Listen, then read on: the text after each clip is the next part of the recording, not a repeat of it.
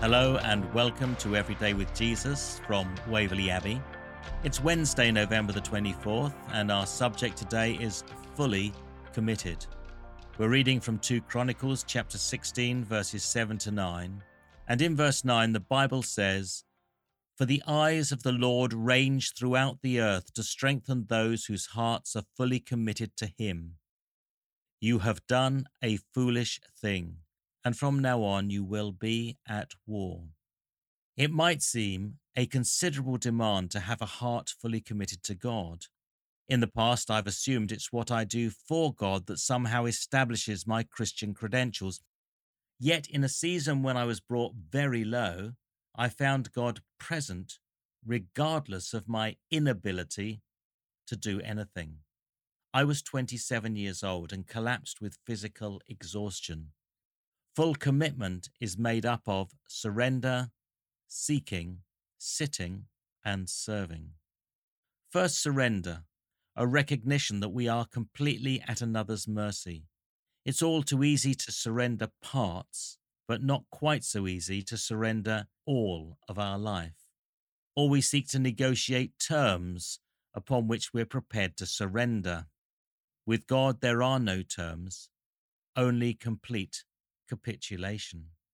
From a place of submission, in which we voluntarily choose to hold nothing back from God, we go in search of what's available in this place of surrender.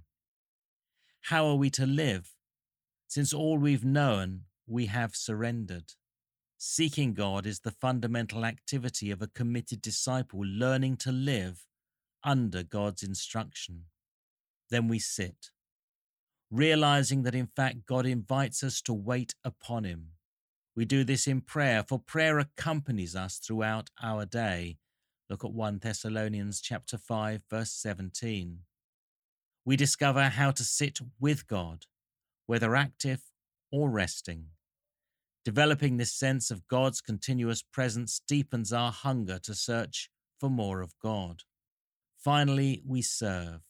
We see clearly who we are in God and how God has formed us to represent His purposes on earth in the best ways we can.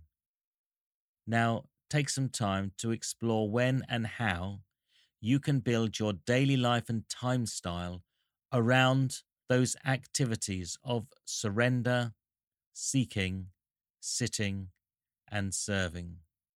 And now let's pray together. Lord, help me to live my life fully committed to You. Amen.